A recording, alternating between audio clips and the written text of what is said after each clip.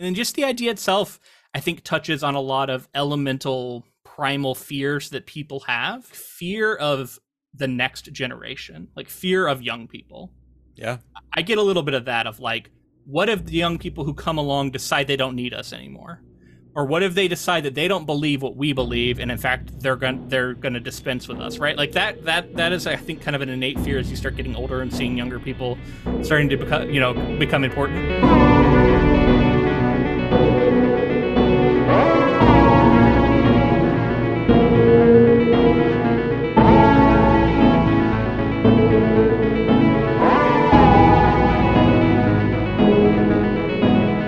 Welcome, friends, to episode 283 of the Ink to Film podcast, where we read the book and then see the movie. I'm writer Luke Elliott. And I'm filmmaker James Bailey. And this week we discuss Stephen King's 1977 short story and Fritz Kirsch's 1984 film, Children of the Corn. So I don't know about you, James, but about this time of year, there's always like a cool day that comes along. It's overcast, it starts feeling a little bit like fall, and I just want like a taste of Halloween. I want to like get a jump on it. I started thinking about putting up Halloween decorations, and even though it's like early September, but I'm in the spirit, and it felt like this would be a fun one to get a little taste of that. Now we're about to do a big fantasy project next, so we'll be away from horror for a while. But I thought this would be a good way to sneak something in here and go back to a classic, a favorite of the pod, Stephen King, and in a movie that I had never seen. Oh, you'd never seen this? Wow. Right. I'm right there with you, though. I mean, in Florida, it's a little different, but it gets a little less hot. It's been a little less than 100 degrees. I remember like every now and then you might get a lucky day, but yeah, it's probably not till October in Florida where you might get a day. Don't get me wrong. Yeah. It gets nice here. It's not that it's not nice. It's just, it doesn't, you guys have like a full, 3 or 4 months of fall probably. This is my favorite time of year, period. There's just a lot of important dates. There's Halloween. Maybe this isn't for everybody, but the end of the year is just like, downward slope to the end, and it's just like a nice feeling, and downward in a good way, like an easy end of the year kind of thing, typically. So we'll talk about the film, but the story in general, revisiting King does feel right for this time of year. This movie, the reputation, and I remember my friends and people growing up, kids, were terrified of this movie. This was like it was like it, Chucky. There were some other ones like this that for whatever reason, maybe more so than they're R-rated and they're for adults, but they hit kids and they terrify kids. Is this an R-rated movie? Yeah, it is. That's so wild. Like, it didn't feel R-rated to me. I thought this movie was pretty tame, but I totally agree. Like, I also had this reputation built up in my head. Now, I hadn't seen it, so I assume you've seen this before. Yeah. Okay, so I hadn't seen it, so this was always a movie I heard talked about. And I felt like it was talked about in hushed tones, like totally Children of the Corn. You know what I mean? Like, it's this creepy ass movie, and like I always imagined it was like a really gory slasher movie. Mm-hmm. Like I was going to see people getting dismembered. It was going to be horrific, right? That was kind of like what I was expecting going into this. I'm like, this is going to be a slasher movie, and I guess it kind of is, but without the gore, really. Like all we see is some blood spatter, and it's pretty tame. There are some things like I can see the soil being tilled up by some sort of creature under the earth, and like some of the stuff that like the culty nature of the kids and the way the creepiness, that those things I think stick with that audience a little more so than an adult like me currently watching. In today's day and age, I was like, man, this is like really, really tame, and it makes some interesting deviations from King's work. King's story is a little bit more like what I was imagining. Like exactly. That one's pretty fucking. And it feels like a King story. Yeah, if it doesn't pull punches. And you'll be interested to know that Stephen King wrote the screenplay at first for this, and they ended up not liking it, pivoting, going with some other things. So there were some disagreements there with the production, and I'll talk about sort of how King feels about it. Yeah, and I know this is a franchise now. Like there's been sequels, there's been a remake, I think a few years ago, which we could have covered, but it felt like I wanted to go back to the one that I had always heard about as a kid. Like I wanted to see it just to know what all the noise was about. I think there was a very recent like within the last year. 2020, I think 2020, 2021, something like that. Yeah, pretty recent. I don't know a lot about it, but we could pursue it for a bonus episode. But I want to talk about the idea of like horror films. Some horror fans are interested in like knowing going in that there's going to be A, B, and C. There's certain tropes that we know we're going to get, and it's sometimes familiar and enjoyable because of that. And you see some of these like more slasher films like your Freddy's and Jason's and things like that get millions and millions of sequels, and they become like event movies. And I just think of this movie being like a launching point, a small short story by Stephen King, especially for him, very relatively short. And then this film that I'm watching today and I don't think is like incredibly remarkable. I think it's got good performances and some notable things, especially for the time.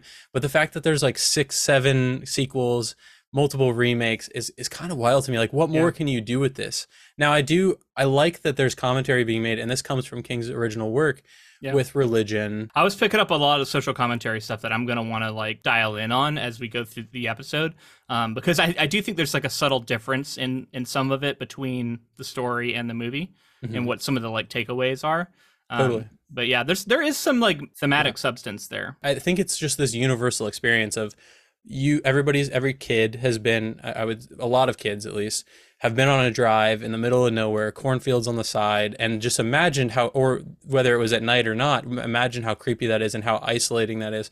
So that universal feeling is a great starting point for a story. And then Children of the Corn is a great name, like a cult name. It's a good name. I think it's a good hook. A name goes a long way. I think that's one of the reasons why, like, you know, it's like I've heard it referenced so many times. You hear kids being called Children of the Corn if they're like being creepy, right? Like it's synonymous with creepy kids. So there's enough here that like I understand why it's got the legacy it does, but at the same time, I don't necessarily walk away thinking this is a fantastic movie. But I do want to talk a lot more about the story. Yeah, and it's also, I think, important to put it in its position, because this was King after he had already exploded onto the scene. This is after Carrie. This is after The Shining. So I'm talking the film was after The Shining, not the short story. But even the short story was like a little bit into his career. He had already had some pretty huge successes. Salem's Lot was out. I think this is probably around the time he was writing The Stand. Somehow the man was also like publishing short stories on the side because he was like, I'm not busy enough, and having 3 children around the same time. Like of the Corn. Wild. Yeah, of the Corn. The guy's productivity is still legendary, I think, for this reason. But the movie itself felt very much like a Stephen King is super hot right now. Let's just grab something. Let's adapt it. We'll put his name all over the front of it. It'll be in the marketing. Come see the Master of Horror, and we're gonna cash in on Stephen King's name. We're gonna put his book on the dash right at the start of the movie, so you make sure you see it. You're touching on some major production things. We can start to break into it a little bit now if you want to. Okay. Stephen King originally wrote the screenplay, and from what I could suss out, because they went the opposite way and went with a different script, and I have some things that I'll read about like specific reasons why producers wanted to go a different way, that may have disgruntled Stephen King, and then he asked for more money before he would allow his name to be used on the production in any way. So they had a reported like 1.5 million or something to spend in production costs, and they had to pay him like an additional 500,000 after they got the rights to use his name all over the material to say Stephen King's, you know, Children of the Corn and all that. So that the reports say that lowered the budget, and so there were a lot of like cost cutting things that went throughout. And so I think you're picking up on like they plastered his name all over the place because they wanted this to sell well. And interestingly, because of the budget and the success of the film, financial success, this is one of the most financial successes ever, just based on budget to what they recouped. Man, horror movies sometimes can really strike gold, can't they? You know, they can remain fairly low budget and just make so much money if they just, you know, if they catch the market. And I think this is a movie that appeals to kids, as we talked about, but also has adult appeal, obviously, always will. But it seems like one of those movies that a lot of kids are going to want to go see because they're like, ooh, you know, children are the bad guys in this one. I'm into that, you know? Sure. I also think that we'll see throughout that the cost cutting measures that had to be taken also kind of helped this film. So like originally we were going to see the monster, and we didn't necessarily. I was kind of bummed we didn't get to see him, but then I think about the fact that it probably wouldn't look good. So look at the effects that we got. I think that burrowing effect that we'll talk more about is pretty iconic and terrifying. That was a good practical effect. Yeah, which is a iconic movie. Let's focus a little bit on the short story before we get too down the road with the movie, because I know we got a lot to talk about with that. I'm curious to know your thoughts on it in general. Like just reading this story, to me, it's like in line with some of what we've read from King, but also pretty different. It's a little more what I think I always imagined Stephen King's stories would be more like than when I actually got into reading him. I found a lot of substance there that I wasn't expecting, and that I do really admire about his work. This one felt a little bit more like almost what, you know, I would imagine Stephen King would be just from reputation alone. Yeah. That makes sense. I get that. But I also think it's a short story, and we're not saying that a short story can't have immense substance and richness to it, but it's funny that you say that, because I picked up a lot on like commentaries being made on marriage difficulties and some of these other things that you might not see from an author going to those I'm not lengths, saying right? the story's like, bad, right? Yeah. And I think it does have depth to it. I think it's a very classic setup of having a Stephen King protagonist who is unlikable. Mm-hmm. And really both of our mains are pretty unlikable, but Bert in general, like he starts off the thing thinking about how much he like hates his wife. He hits her early on. Like he does a lot to make us not on his side. And I was thinking like this is such a Stephen King thing to do, because now anything that happens to this guy, we're going to feel kind of mixed about it. It's going to be kind of like, yeah, he kind of deserves it. And then you're able to like kind of have more fun with the like evil element that's going on and kind of like revel in the horror. And that to me is why I'm getting back to like, this is almost like, I think both versions of this are like campy, but in different ways. Yeah. To me, this short story is campy in a horror short story kind of way of like, I'm going to read it in a horror magazine, which is funny because it was not published in a horror magazine, which we can get to.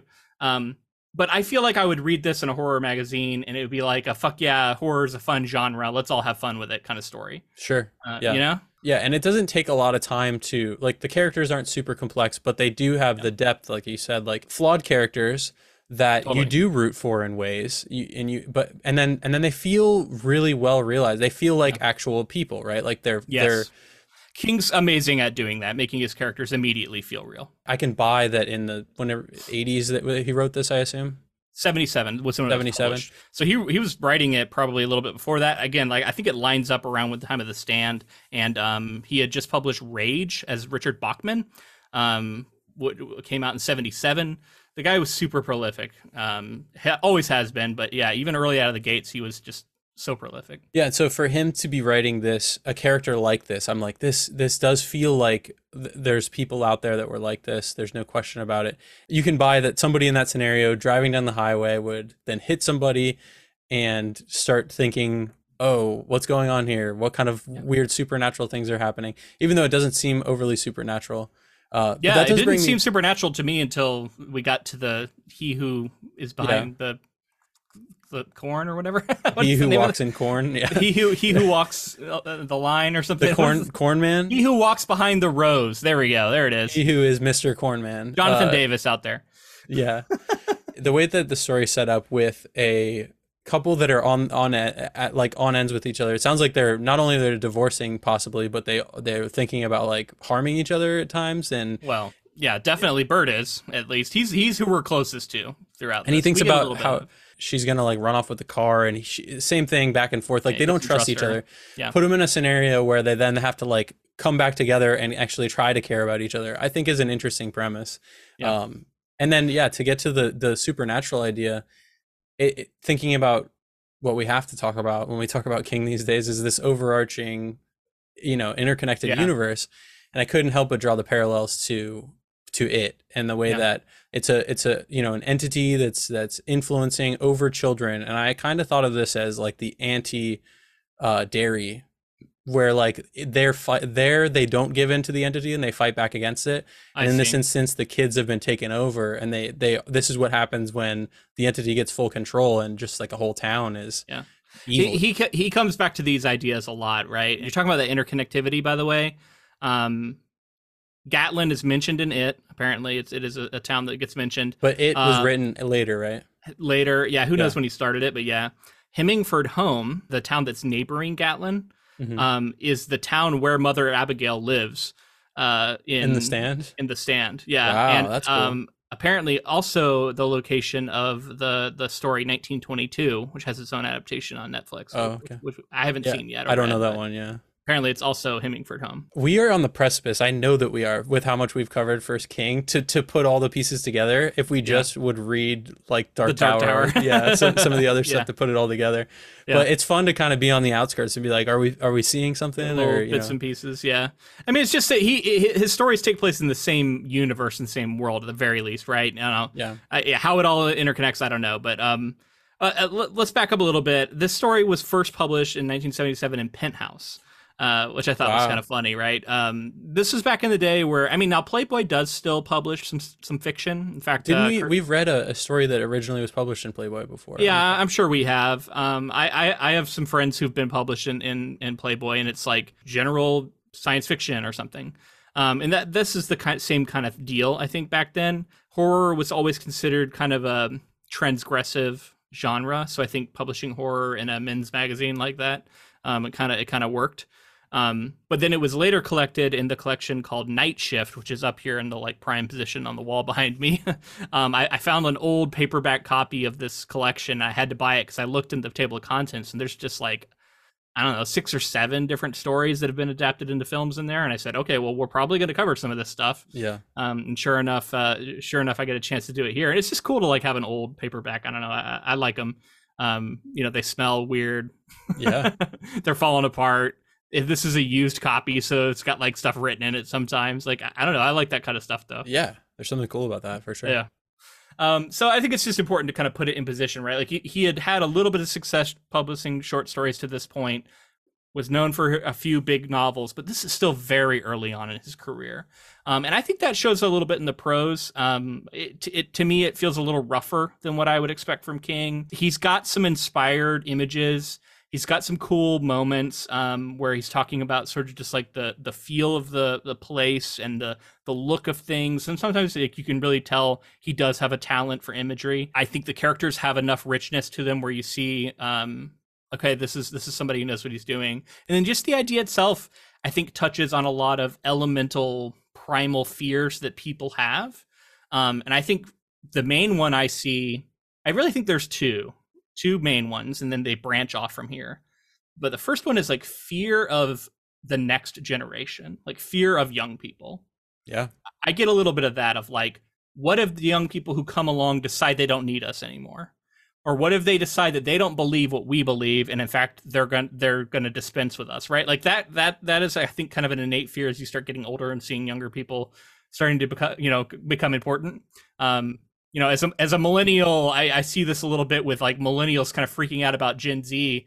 And it's like, because it's just another generation starting to come up and be kind of the cool new generation. And you feel like, oh my God, I'm being replaced, right? Yeah, you can't, I don't know. I don't like to get wrapped up in the whole generational thing. No, but I don't either. But you see people doing it, right? Totally, like, yeah. I felt like with the time period that this was written, I think we've seen, especially in America, and specifically religion is what I'm touching on. Religion, I'm thinking Christianity, probably the most prominent in the States at this time. I think about like the decline of Christianity that we've seen as time has gone on with different generations, and the way that I think that this is a fear that people possibly had of it being like tainted and twisted. Yeah. And I saw a lot of that represented throughout, like this idea of religion, and these children specifically being like raised in a small town where religion was very important. They, without the guidance, I guess, there from adults anymore, they then turned it into worshiping another figure in this entity, and the way that like maybe that makes them kind of like naive and susceptible to just like a couple of factors. And maybe there's a commentary being made there by King about like being in a small town and not experiencing the rest of the world leaves you maybe vulnerable to catching on to some of these other beliefs and ideas and things like that. I agree. That was the other one I was going to touch on, is I think he's looking at sort of like fundamentalist, evangelical, rural America, where you see a lot of these communities who are Bible thumpers. There's a reason the radio comes on and we hear the fire and brimstone, and they all kind of roll their eyes at it. Mm-hmm. And the disconnect, I think, between the city folk, which these two are, they're from Chicago and they're on their way to another city on the other side of the country, right? And they're just driving through small town America. And there's like a fear of that world, right? And I think he's highlighting the distance between those two groups and how they are kind of at odds with each other. But then, I think he's highlighting there is I think an inherent danger to giving yourself so fully to something. And he's recognizing that if you're primed to like be such a staunch believer from day one, and then something just like twists your belief structure a little bit, somebody comes along who's very charismatic and is able to take what you believe and twist it, and then you all of a sudden now that becomes your new belief and it replaces the old. There's a danger in that. And in that way, this story is kind of prescient, as we see, a lot of modern Christians and like evangelical movements getting caught up in QAnon, getting caught up in a lot of like cultist type movements.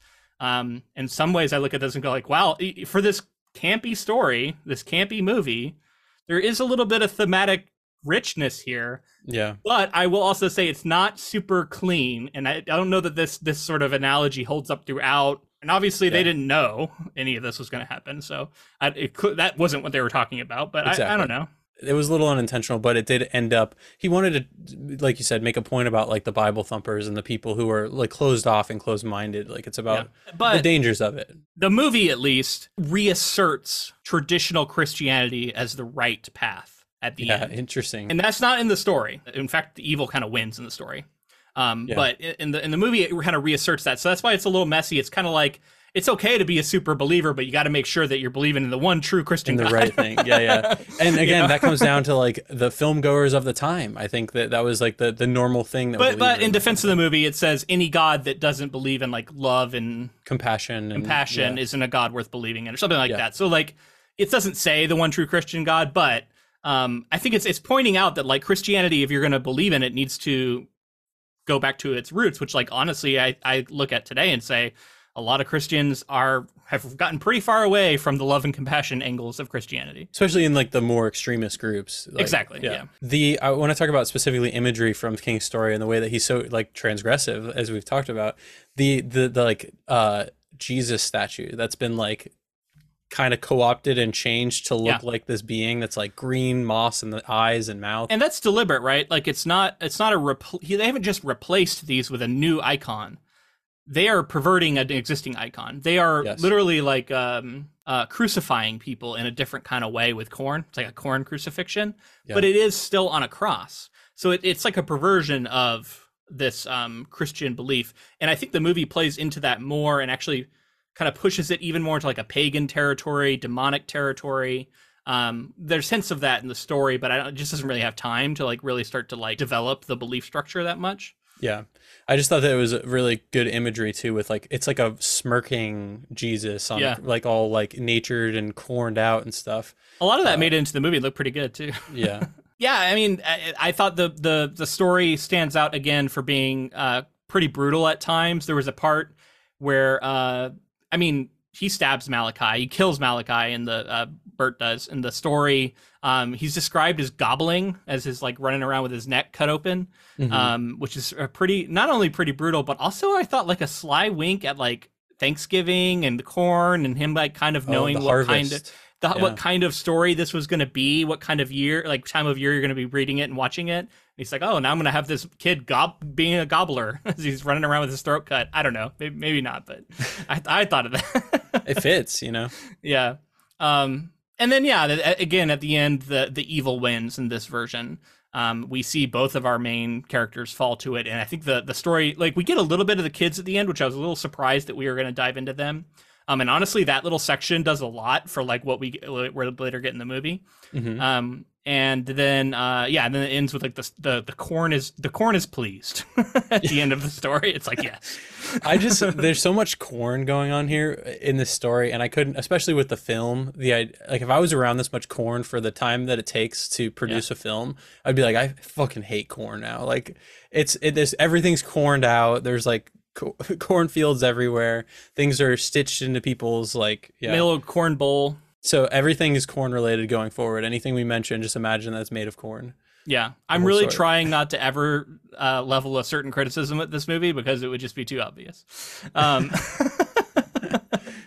yeah, man, do you have any more thoughts about this story, or do you want to move into the movie and then we can continue to make comparisons? I think let's move into the movie. So I'll just talk about the filmmaker a little bit here. George Keith Fritz Kirsch is an American film director, writer, and producer. He's best known for directing the horror film Children of the Corn and the drama Tough Turf. So it seems that this is kind of the main thing that he's known for. Kind of what he's known for, yeah. Like I said before, I think based on the fact that they had to cut budget pretty frequently, some smart choices were made. Now, there were times that you could tell it was a low budget film from the 80s. It just like the look of it. Yeah. That they didn't have a lot of time to film it. I'm telling you, man, I did not expect campy B-movie horror, which is what this really felt like watching it. And I was like, this isn't the reputation I thought this movie had. Right. I was surprised. There were a few times that it earns its reputation with like the special effects makeup on Isaac when he comes back, and then he says like, "It wants you too, Malachi." Like that moment, that's an iconic, like really great moment. And then still like super campy though, like, very campy. But like, yeah, I guess reputation as far as like it being terrifying. I thought it was gonna be this brutal movie from the reputation I heard. Like, I don't know, like maybe it was just the kids I was talking to. Yeah, but I think I was like one of those movies that I was like, I don't know if I want to watch that. I hear it's really gonna be people tough. I think people of our age and our generation is like a term we've been talking about, but had a lot of people had the same experience. I think it's one of those things that people talk about with hush tones, and it's like going around on the playground or whatever, like out on on the track at the gym, like people are like, oh my god, this movie, sleepover movie, all that kind of stuff. And it builds up like a reputation, especially because it's known as Stephen King's Children of the Corn too. Right. And maybe that's what we're touching on here, right? Like Stephen King just had such a reputation with kids. Like I've talked about this in our very first episode I think we ever covered in it. That was a book I heard about from my friend who had read it, and it was talked about in such a way that it was like, you'll never be the same if you read this book. Like, it's that terrifying. It will give you nightmares the rest of your life. And that was the reputation Stephen King had just as a writer. And what's impressive is that, like, outside of that, that is true for a child too. And then outside of that, I think when you read his, like, even just reading this, and we've talked about, like, this isn't his best work necessarily, but I enjoyed myself. Like, I was pulled into the story. The characters felt well realized. The threat felt fun, and like it was kind of that campy sort of story. But it's so wild that he can live in both worlds. It's like, he is the master of horror, especially to children who like, I imagine kids who saw It Chapter 1, something like that. Like, that's the same kind of thing that we were experiencing with the original It, and like, Pet Sematary and some of those other ones. We talked about Stephen King as a writer and his history. We can't go into all of it. There's so much about his, backstory. But one of the things we've touched on a few times is how there's this story that when he was a young child, he went out playing with a friend one day, came back, couldn't talk, was traumatized, and then it took him a little while to figure out that, like, his friend had been hit by a train. And he says that he does not remember this. He has no memory of it. So he doesn't think that it, like, informed his writing. But time and again, I mean, look at Pet Sematary and look at this. Like, we're seeing kids getting hit by vehicles. There's all this danger to children constantly. To me, this is somebody who grew up around children being in danger. And even if he doesn't remember that, I feel like that's deeply in there, right? And it's something he had to at least heard about and been, like, imagining what it would have been like. And it's kicking around in there. Yeah, and he realizes, like, the children endangered, like how all of us react to that as well. And people, I would argue, weren't really writing like that at the time. Like, he made a name for himself by putting children in danger and writing these stories. And ultimately, he part gets of that transgressive nature. Sure. And he gets a rap of, like, not having great endings and this and that. But like, his premises are unbelievable. And I think you see that time and again about how universal they are and the way it's premise and execution, right? Like, a premise is nothing if you can't execute it, but he does execute these ideas, and he does them in a way that's fun to read. Yeah. I was thinking about, while I was reading this, how massive Stephen King is and how well respected he is. The two seem at odds with each other. Like, he like, in a lot of cases, people turn on people who get very popular, right? And people have turned on Stephen King, there's no question. They definitely have. And in fact, the more you get into, like, writer circles, sure, you'll find a lot of people who give it up for Stephen King and have a lot of respect for him, but you'll see a lot of people who are very dismissive, and and there's nothing wrong with that. It's also a taste thing, right? But more so, I just mean, and like, anybody who's that popular is a target. Like, they're gonna be, because everybody has an opinion about him. Yeah, right? I just think it's still impressive for him to have the reputation and the longevity that he's had, and all of these stories. I haven't read a Stephen King story that I was like, I actively hated that, like, we've read great, we've read good, we've read pretty good. And ultimately, more often than not, he just puts out really quality stories. And so that's why he's a master of storytelling, in my opinion. I thought this story was solid.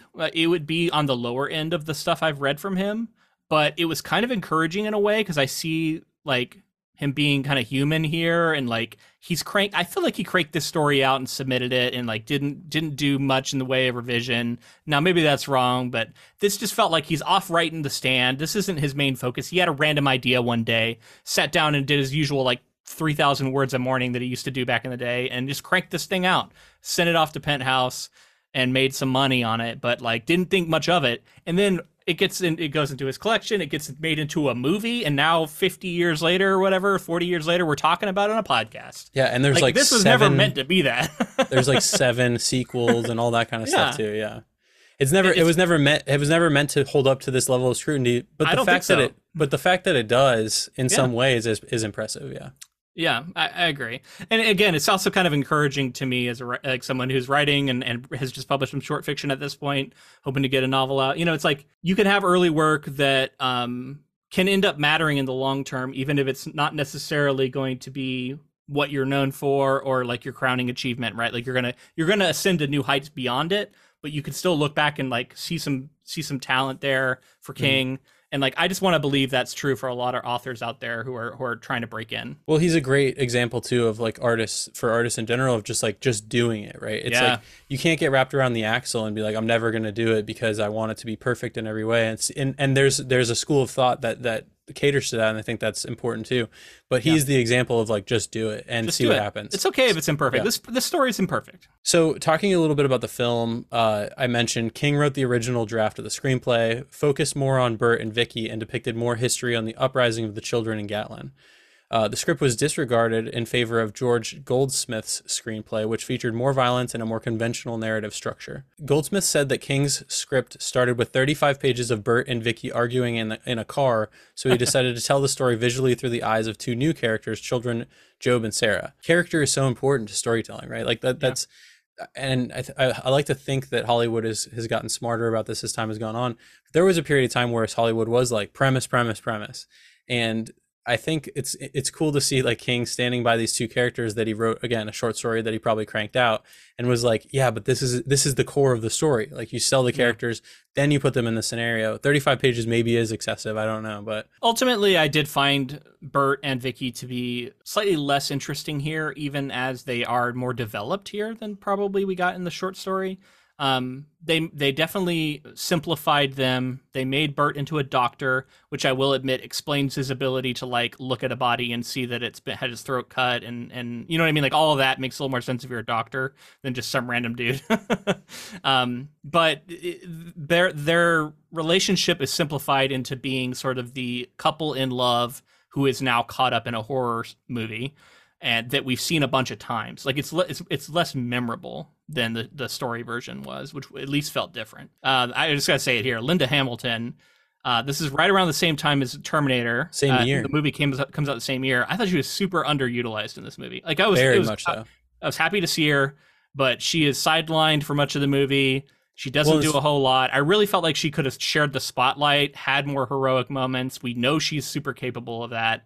And she just felt super underserved here. It's funny because like the dancing scene in the beginning where she's waking him up, like multiple scenes throughout, I was like, she has more charisma and she's more interesting on screen than the lead is by far. She should have probably been the lead. At the very least, they could have shared it more. But yeah, cool to see, early Linda Hamilton right before. I was surprised. I had no idea she was in that movie. Neither did I. I had completely forgotten. Yeah. Who knows? When do you think you saw this for the first time, by the way? Like I would say like late 90s probably. How early old were 2000s. Somewhere around like 10. So very young. Pretty young, you did see it. Interesting. Yeah. I mean, 10's pretty young to be seeing this movie. This is what I mean, like sleepover type movie. I know for a fact that I saw this at a friend's house. Like this is the kind of thing that like you went to a friend's house. And I bet somebody at 10, had a this VHS movie is copy. very scary. Exactly, and it was. Yeah. I remember how scary it was. Actually, that's a great point to make. Is I remember how creepy these characters are. The kid when he first shows up in the window at the diner, dude. All the way terrifying. Can you imagine a room of like 5-10-year-olds and like we're sneaking around watching this movie? That dude, his name's John Franklin. I'm looking at the cast. That guy he looked like he was 12 going on 35. Totally. Like, I don't know how it's possible, but he looked so interesting. And then like the way they dressed him and everything, he was super creepy from the jump. I thought his performance was pretty iconic, and it was interesting to me that he actually wasn't the like main antagonist throughout. That was much more Malachi. He was just like more of a zealot. He was like the religious zealot. He was their religious guy, but he wasn't the one going around stabbing people. That was Malachi. Yes. Children actors, I grant them that it's a very difficult thing to ask. But this guy seemed like he was holding back a very like surfer bro Los Angeles accent the whole time. I don't know if like I'm 100% right on that, but it felt like he was struggling to talk in a way that fit this setting. And then just throughout, like he was like over emoting, and it was just like I found his performance to be particularly difficult to like, believe. I think I read that he was also like 24. Oh, interesting. So he's not a child. Not necessarily. Yeah. But yeah, it's also Courtney Gaines, by the way. And again, no hate. He's clearly young, and I'm sure he went on to do better things. And I do think that people found this person to be just as terrifying. I think people found him to be the violent side of things. And I remember that, you know, he had a good, like, he looked the part. Yeah. It was when he talked that I wasn't as on board. I mean, children found him terrifying, by the way. That was my recollection of it. I did like that at times, Bert would just like towards the end, he's just like, fuck this, I'm an adult, and he just starts like knocking a bunch of kids around. I was gonna make a commentary on that. I was gonna make a comment because I was like, you know, that joke about like how many like first or second graders, like, you know, outside of how fucked up it would be, or something. How many could you fight? And all I could think of is this guy clearly was like, I can fight like 50 second graders. He's like, I'm sliding to this church of children, but I am not threatened because I am an adult. And he does start just bodying kids. Like he just starts beating the hell out of kids, and you're like, oh, this is pretty fucked up, right? This is like well, these kids are, you know, I mean, they're trying to kill him, right? Like they've tried to stab him and stuff. So, you know, but the fight at the end with Malachi, he like gets over top of him and he's just wailing on him. He slaps him around. He slaps him like 10 times. Yeah. And then he like, and then someone's like, oh, Malachi's dead. And I'm like, no, he's not. He just got slapped a bunch. Yeah. King was unhappy with the changes, but Hal Roach, who was a producer, went with Goldsmith script. King and Goldsmith debated Goldsmith's approach during a phone conversation, during which King argued that Goldsmith did not understand the horror genre, and Goldsmith countered that King did not recognize that film is a visual, external experience, unlike novels and short stories, which are internal and only visual in the reader's mind. I mean, we talk about this all the time, right? Yep. These distinctions. It's hard to know what they were exactly arguing over and what, you know what I mean? Like, we've seen movies that can do the internal really well. So sometimes it is a little bit limiting to say like, oh no, movies can't do internal at all. And we know that's not really true. Right. But of course it is broadly true that it is more an external genre. So like they're both making points there, but when compared to novels for sure, or story, just, you know, the written word. This did feel a lot more cookie cutter to me. And like, as much as it is like a novel, I should say unique idea, just for clarity's sake. It's a cool idea on film, but like the structure of it being this couple faced with this supernatural element, faced with this culty attack, by the way it ends, it really kind of came back around and ended in a very expected way, which I'm sure we'll get there. We will get there, yeah. It definitely does. So moving into the plot here, the film is set in the fictional town of Gatlin, Nebraska, an agricultural community surrounded by huge cornfields. When the corn crop fails one year, the townsfolk turn to prayer to ensure a successful harvest. However, 9-year-old Isaac Kroner takes all of the Gatlin children into the cornfields and indoctrinates them into a religious cult based on a bloodthirsty deity called He Who Walks Behind the Rows.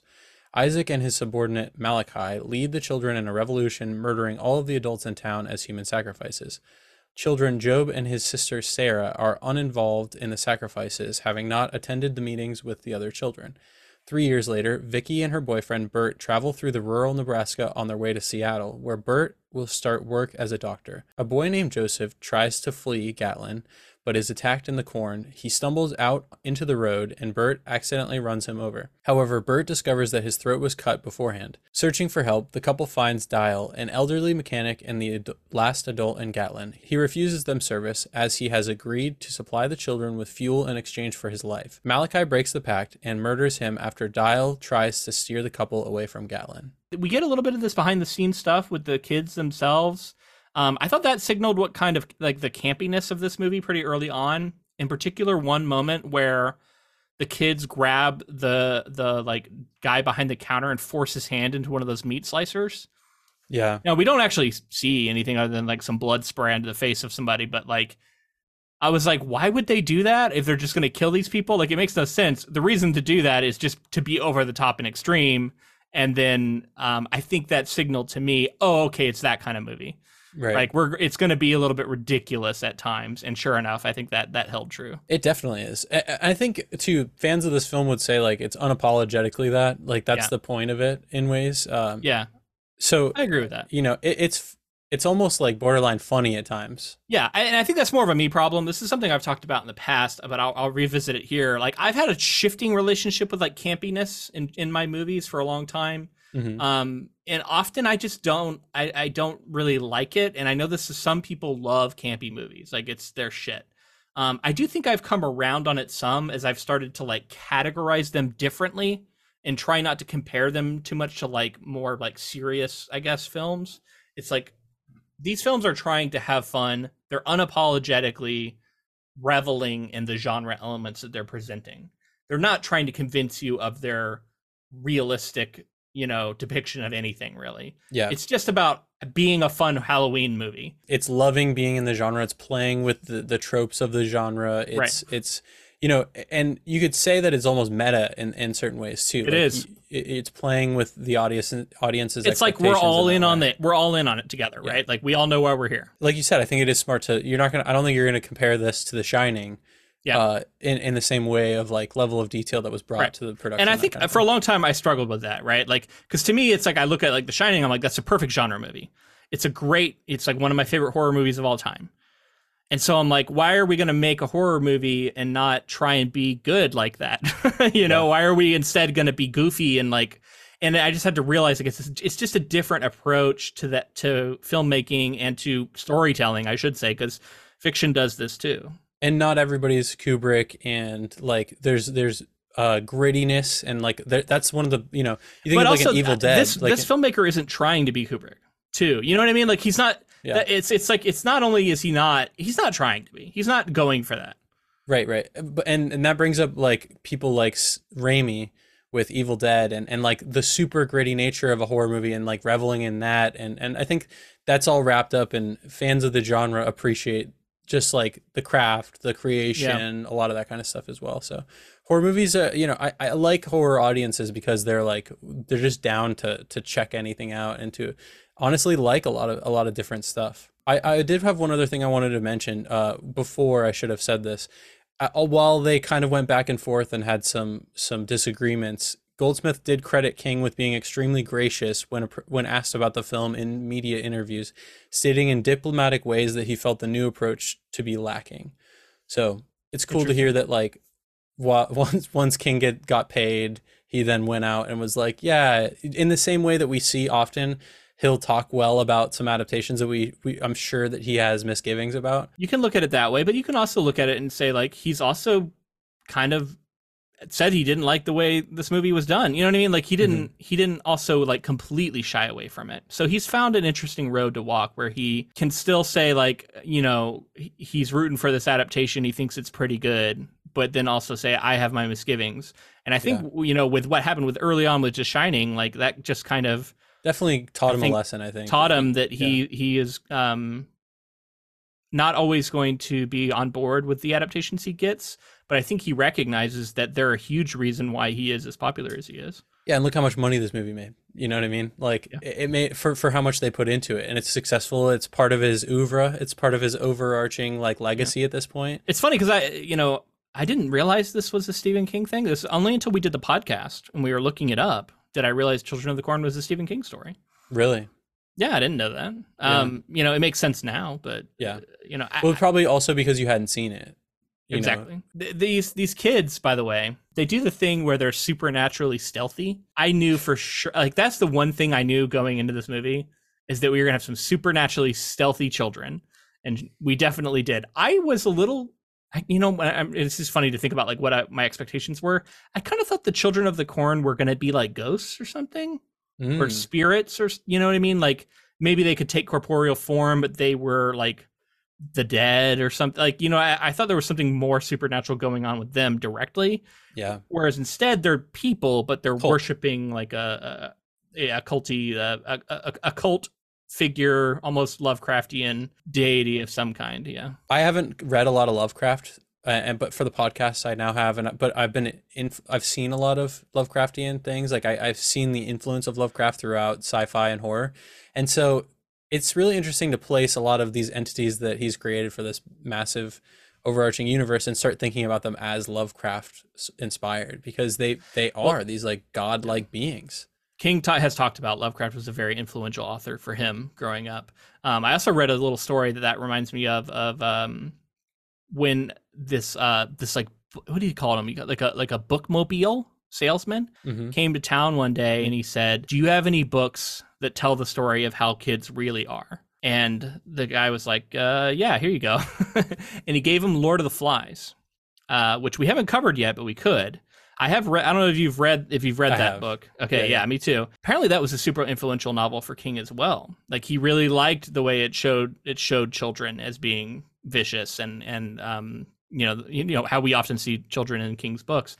Also, apparently, Castle Rock, he borrowed from that book. Like, that's what they call the rock. They call it the Castle Rock or something. And that's like his town that a lot of his stuff is like set around. It's like, you know, an area. I'm familiar with it in King's work, but I didn't remember it in Lord of the Flies. I read that today, so I was like, oh, okay, I'm gonna mention that. It's interesting. So yeah, you're talking about his influences. You know, they're all over the place, and I think Lovecraft is an important one when we start talking about these weird gods that people are worshiping that are like supernatural entities of cults, unknown origin. Yeah, that's very Lovecraftian. So we've talked a lot about that first part. Let's move into the next one. Vicky and Bert explore the abandoned town and find Sarah alone in a house. Malachi and his followers capture Vicky and take her to the cornfield, where they place her on a cross to be sacrificed. Bert enters the church, where a congregation of children led by a girl named Rachel are performing a cultural birthday ritual for Amos by drinking his blood from a pentagram-shaped cut on his body. Amos has turned 19, so is considered old enough for his passing, joining their god in the cornfield. Rachel stabs Bert, who is rescued by Job. They hide in a fallout shelter with Sarah. Isaac scolds Malachi for killing Dial, their only source of fuel. Malachi takes over, tired of Isaac's preaching, and orders Isaac to be sacrificed instead of Vicky. Isaac warns that sacrificing him will break their pact with he who walks behind the rows, and the children will be punished. This day and age, it's funny to go back and watch a whole plot built around two characters needing a phone. Yeah, love it. Like, desperately needing a phone, and then have characters go like, "We don't have a phone," and having today's that day and age, it's just where's the closest signal? I need signal for my phone. Driving around looking for signal. You could still do it in a way, but I just thought that was funny. And then a couple other interesting moments. We have what has to be a Shining reference, right? Lyndall Hamilton's face against the door, axe comes through. Felt like Malachi. It's like, okay, this is definitely a Shining reference. And this is only a couple 4 years later. Already a massive movie, I think. Yeah. And wanting to like capitalize on that. They probably put it in the freaking trailer. You want to bet? I bet. You know, the glint of the knife. I don't know if you were noticing that too, but every time Malachi pulled out that blade, he would like turn it so that the light would hit it and it would gleam. You know what's funny about that is I actively thought, man, that's a fun shot to put in a horror movie, period. Yeah. I don't care who you are. But do it once. You don't need to do it every time the kid pulls out the knife, which I think it's like 3 to 4 times. Well, one of my favorites of all time is in Shaun of the Dead, where he does it and it's like too reflective. That movie's brilliant because it plays with all of these kind of things in a really clever way. I thought also them deciding to split up was pretty inexplicable. Again, it's just like, we're just in a horror movie, so don't think about it too much, but everything's been super creepy. There's nobody in this town. They're in this house. Everything's weird. Nobody's around there. No adults. They find a random child. Yeah. And all of a sudden Bert's like, well, I'm going to go walk into town. You stay here. I'm like, what? Why are we doing this? Why would you ever? I'm just going to leave my wife here with this random kid, and I'm going to walk into this abandoned town on my own. And this is a good place to start talking about deviations, because that is different from how it happens in the book. In the book, they're together, they go into the town, and he goes into a store or something. She doesn't want to go in because she's too afraid. She wants to stay. She wants to leave. And he's like, fuck it, no, I'm going in. And then I think he takes the keys so that she can't drive off because he's afraid she's going to leave him. Right. Because, again, their relationship's not great in the story. And it leads to a really creepy scene that would have been great to see, which is all the kids are descending on her in the car while she's honking the horn.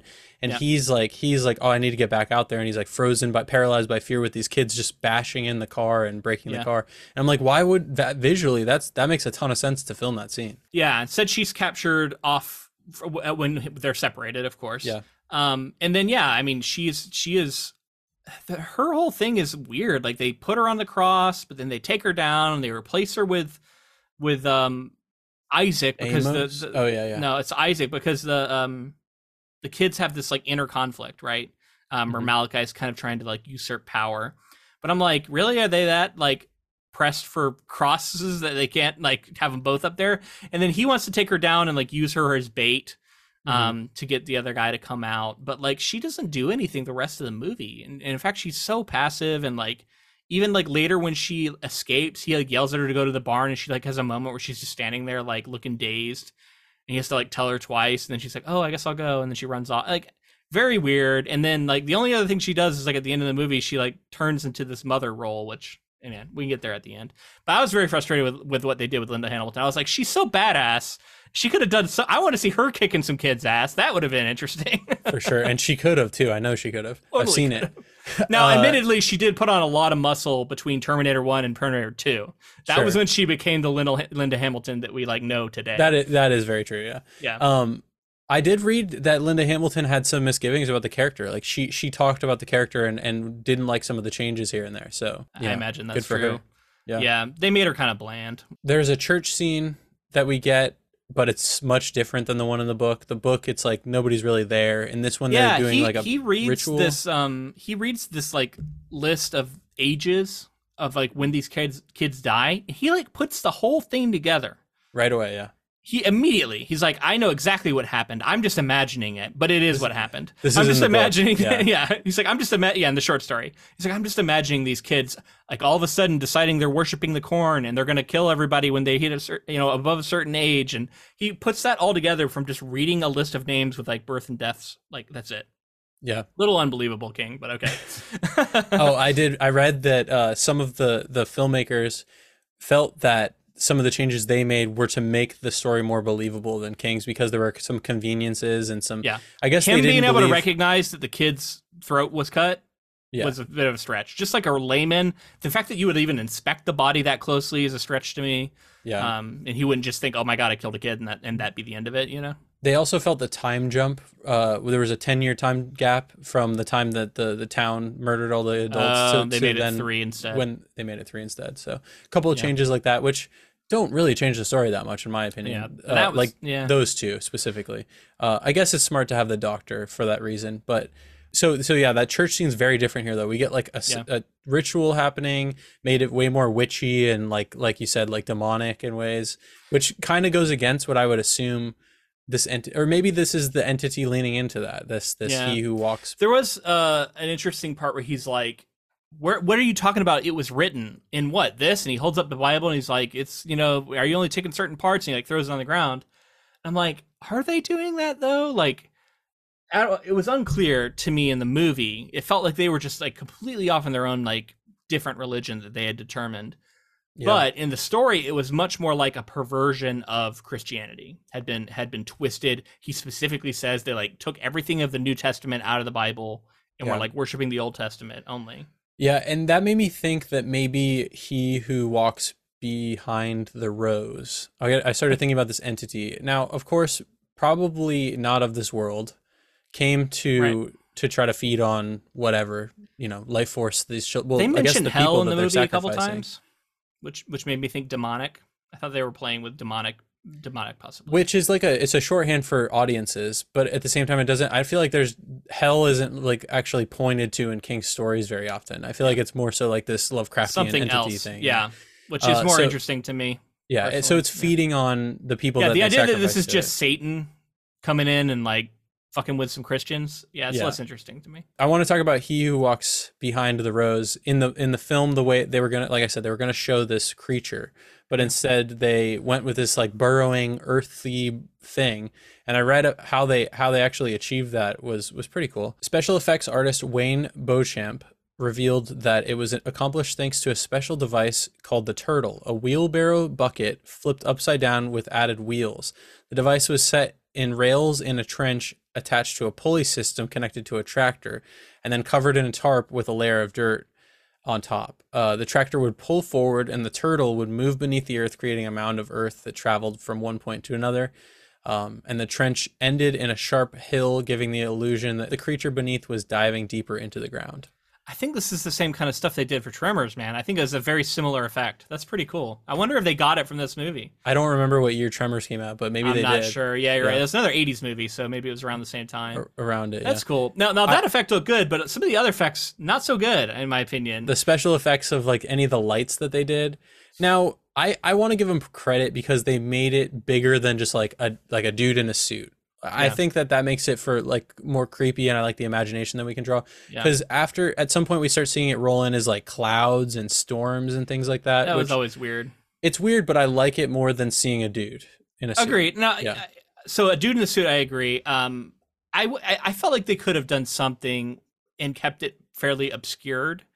Kept it behind the corn and just moving and like just the shape, and you feel like they kind of did maybe that. you just see the eyes, yeah, because it talks about the eyes a lot in the story.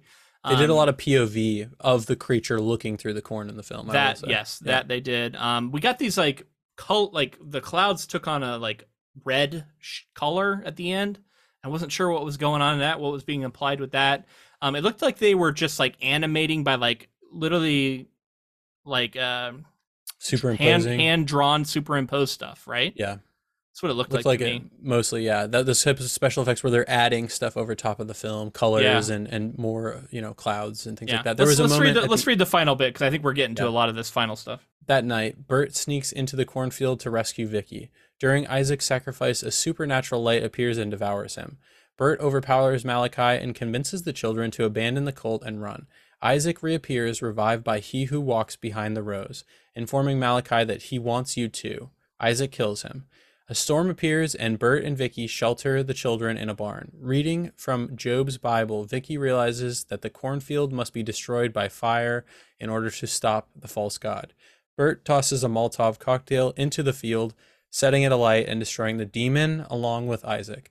The couple returns to the car with Job and Sarah to leave Gatlin, but finds it disabled. Rachel attacks Bert, but Vicky knocks her out, and they depart with the children on foot. This is like where the effects are coming in that we're talking about. Story starts taking some interesting turns. It does get very biblical at the end. It's like, oh, the secret to killing this thing, we learn it from the Bible, and it's like you're just burning it. It's not really that imaginative, but okay. And then there's like really elaborate sequence of them trying to like pump gasoline into the like watering structure of the field. Yeah. And then for some reason, this Molotov cocktail that he throws and doesn't go off. It's just sitting there burning, and the kid goes running over, grabs it, picks it up, runs it all the way back to him, hands it to him, and says, "Throw it right this time." Yeah. And he's like, "Okay," and he throws it again, and this time it works. So I was like, that kid, man, there were so many times where I was like, "What is happening?" And they gave him little one-liners too, where he kept being like, starts bizarrely just calling him Joby out of the blue. I'm like, when did we establish you could just call this kid Joby? And then like his sister also calls him Joby at that point, and I'm like, all right. There's one point where he like runs out, and like he like helps him get out because the corn is all wrapping around our main character, and he comes in, like helps him out of there, Job rips him out, and then he's like, "Get the hell out of here, kid, go back." And Job's just like, "Well, shucks." Yeah. And he's like, "Oh, I'm sorry. I didn't know you didn't want my help or something." And I was like, it was a bunch of stuff like that they kept adding to the script. I was like, what's happening here? This kid is like trying to help, I guess. Become very comedic though. Like he's like darkly, like, I don't know. I guess they've been through some stuff. And then that brings me to the final scene where they go back to the car. And I was like, what was the, I guess they could go check. I guess they needed the map. That was probably the main reason. But I just felt like that final scene, I was like, don't even show that. Just have them get away, walk off. Well, they wanted the last scare, man. You're right. They wanted her to jump out from the back seat. Yeah, and then you got to knock her out, and then we'll just leave her in the car. And then we get the final line of like, "Oh, we'll send her a get well soon card from Seattle." And then their plan is to walk 19 miles with these two kids. That's gonna be tough, but I guess doable. But it's gonna be rough. And again, this is a part where I felt like Vicky kind of takes on this mother role. It kind of looks like they've created a family. It's a return to traditional values. And the family, the found family at the end. This is all expected stuff to me. This is all very tropey, and not very interesting in my opinion. Yeah. So there's a few things at the end. Like I said, He Who Walks Behind the Rose. I like some of the effects they did for it. The one that consumes Isaac, not good. Not good. I did not like that one. But when he comes back and he's all gray, he also shoots him into the air. What was? It consumes him, and then all of a sudden it goes it looks like it gets shot out of a cannon straight into the air. I was like, what's just happened? I was so confused. Yeah. So he's like sacrificed basically. Then he comes back as a zombie. Kills Malachi. It looks like a zombie. Yes. It's just a few bizarre scenes. I want to talk about this. Let's just start shifting into our final section here, which we prefer. And I'm just going to roll this right now. Okay. I prefer the way that King's story ends because I like some horror to not have hope. I like the idea of there being stories where there's some entity in the middle of nowhere that no one knows about that's lurking and doing bad things is really creepy and really a really cool way to leave it. This very, like you said, traditional values ending, it feels expected, it feels samey to a lot of stuff I've seen, and in that way, like, it kind of takes away anything that I felt like it was building through the first two acts. The third act kind of was like interesting finale. I think interesting visually. They burned the field and there's some stuff that's fun, but it left me kind of feeling like, okay, this is like an ending that even Stephen King would disapprove of. Yeah, and I agree. And I wonder if he gets like, blamed for this ending when this is not how his story ends. Yeah. He probably does. And Stephen King's ending is so cool because like these cultists, like when they kill he who lurks or whatever, he who walks behind the rose is lurking around and ultimately like consumes these people. Yeah, I don't know if we described it, but basically, Vicky gets captured. Bert goes looking for her. He gets out into the cornfield like he does in the movie. But when he comes up, she's been like corn crucified. She's got corn like in her eyes and she's dead. And then he gets captured and sacrificed to this like Lovecraftian god, essentially. And then we cut to the kids who are like in their new society. And there's like one kid who's like, oh, I don't really like this, but he who walks behind the rose or whatever can see into my heart. So I better not have any doubt. Yeah. But then it was a girl, happy, and like that's the end. And it was a girl too. Interesting, a couple of interesting kind of big. She was like pregnant with Malachi's kid or something. Exactly. So Malachi is like, so Isaac in this version of the story, in King's version of the story, is like a young kid who inherited the power from his older brother who aged out of being a part of the society, which was 19. And then this little kid, Isaac, at the end of the story is like, we're going to go even further. 18 now. So anybody who's 18, go walk in there. Malachi's 18. He walks in there without ever looking back. And this girl is like pregnant with his baby. And she's thinking about how like on September evenings when the corn is all dried up, she's thought about going in with 2 torches and just torching the whole thing, lighting it on fire, which is probably where they got the idea to actually light it on fire in the film version. But I thought that left it at such a hopeless place. And like, you can see how you're like, oh, eventually the kids will all age out and there will be no kids left. But you can see that these young kids are, breeding with each other. They're continuing the cycle. Yeah. Maybe that's an implication of like she could be the one to destroy this. If you wanted to look for hope, like maybe there's somebody within this who might be against it. But I think there is places in horror for this where there's this entity out there, there's this danger, and some people who are unsuspecting come up against it and lose. And then that's the story, is like that's things still there and it's scary and it's still lurking, and like I think that there is a place for horror like that. Totally. And I sometimes wish that made it into movies more. Maybe I just need to watch more horror movies, but I do think a lot of horror movies are drawn to an ending more like this, where the thing is defeated, and maybe there's an "it lives" twist at the very end where it seems to be defeated, but in fact it's still around. That way we can have a sequel. That's just the nature of what audiences had come to expect for a long time. But I think if you do digging, there's absolutely horror films. Like the really big blockbusters, you're going to see that. But there's absolutely tons of horror films that end in a really bleak place like that. Sure. I mean, like The Shining is an example of one, right? Where like, spoilers for that, I guess. But like the hotel is still there at the end of the movie. Again, differences all over. Okay, so it sounds like what are you going to take here? Short story here. I just like a lot of what Stephen King did here, and I felt like the film kind of muddied it and kind of lost the exact pinpoint of what he was getting at, and some of the allegory that's going on. I'm going to take the story as well. I thought I was going to maybe go over the movie this time, just because I did have some problems with the story. It's one of my least favorite things of his we've read, but I still enjoyed it. And then when I saw the movie, there was too many things I didn't like here. Even as I can kind of recognize that it's this campy B movie thing that I maybe should like cut more slack to. It's a very particular kind of 80s horror movie. But I don't know. I just still I have a little more respect for the story, so I'm going to give it there. But honestly, it's kind of close. Just because I'm not super enamored with either of them as much as I had an okay time with both. I guess I should reiterate too that like while I'm taking the short story, I did like the film. Like I've seen this film quite a few times. I would watch it again for the campy nature of it and just to sit down and watch an interesting adaptation. Yeah. I'm curious to see if the new one is the same campy tone or not, or if they tried to go super serious with it. Yeah, I haven't heard a lot about it, so maybe, I don't know. I can never tell if that means a good thing or a bad thing. Yeah, it could exactly. be bad. All right, so I think we're going to leave it there. If you enjoyed this episode, please let us know in the form of a rating and review on whatever app you chose to listen on.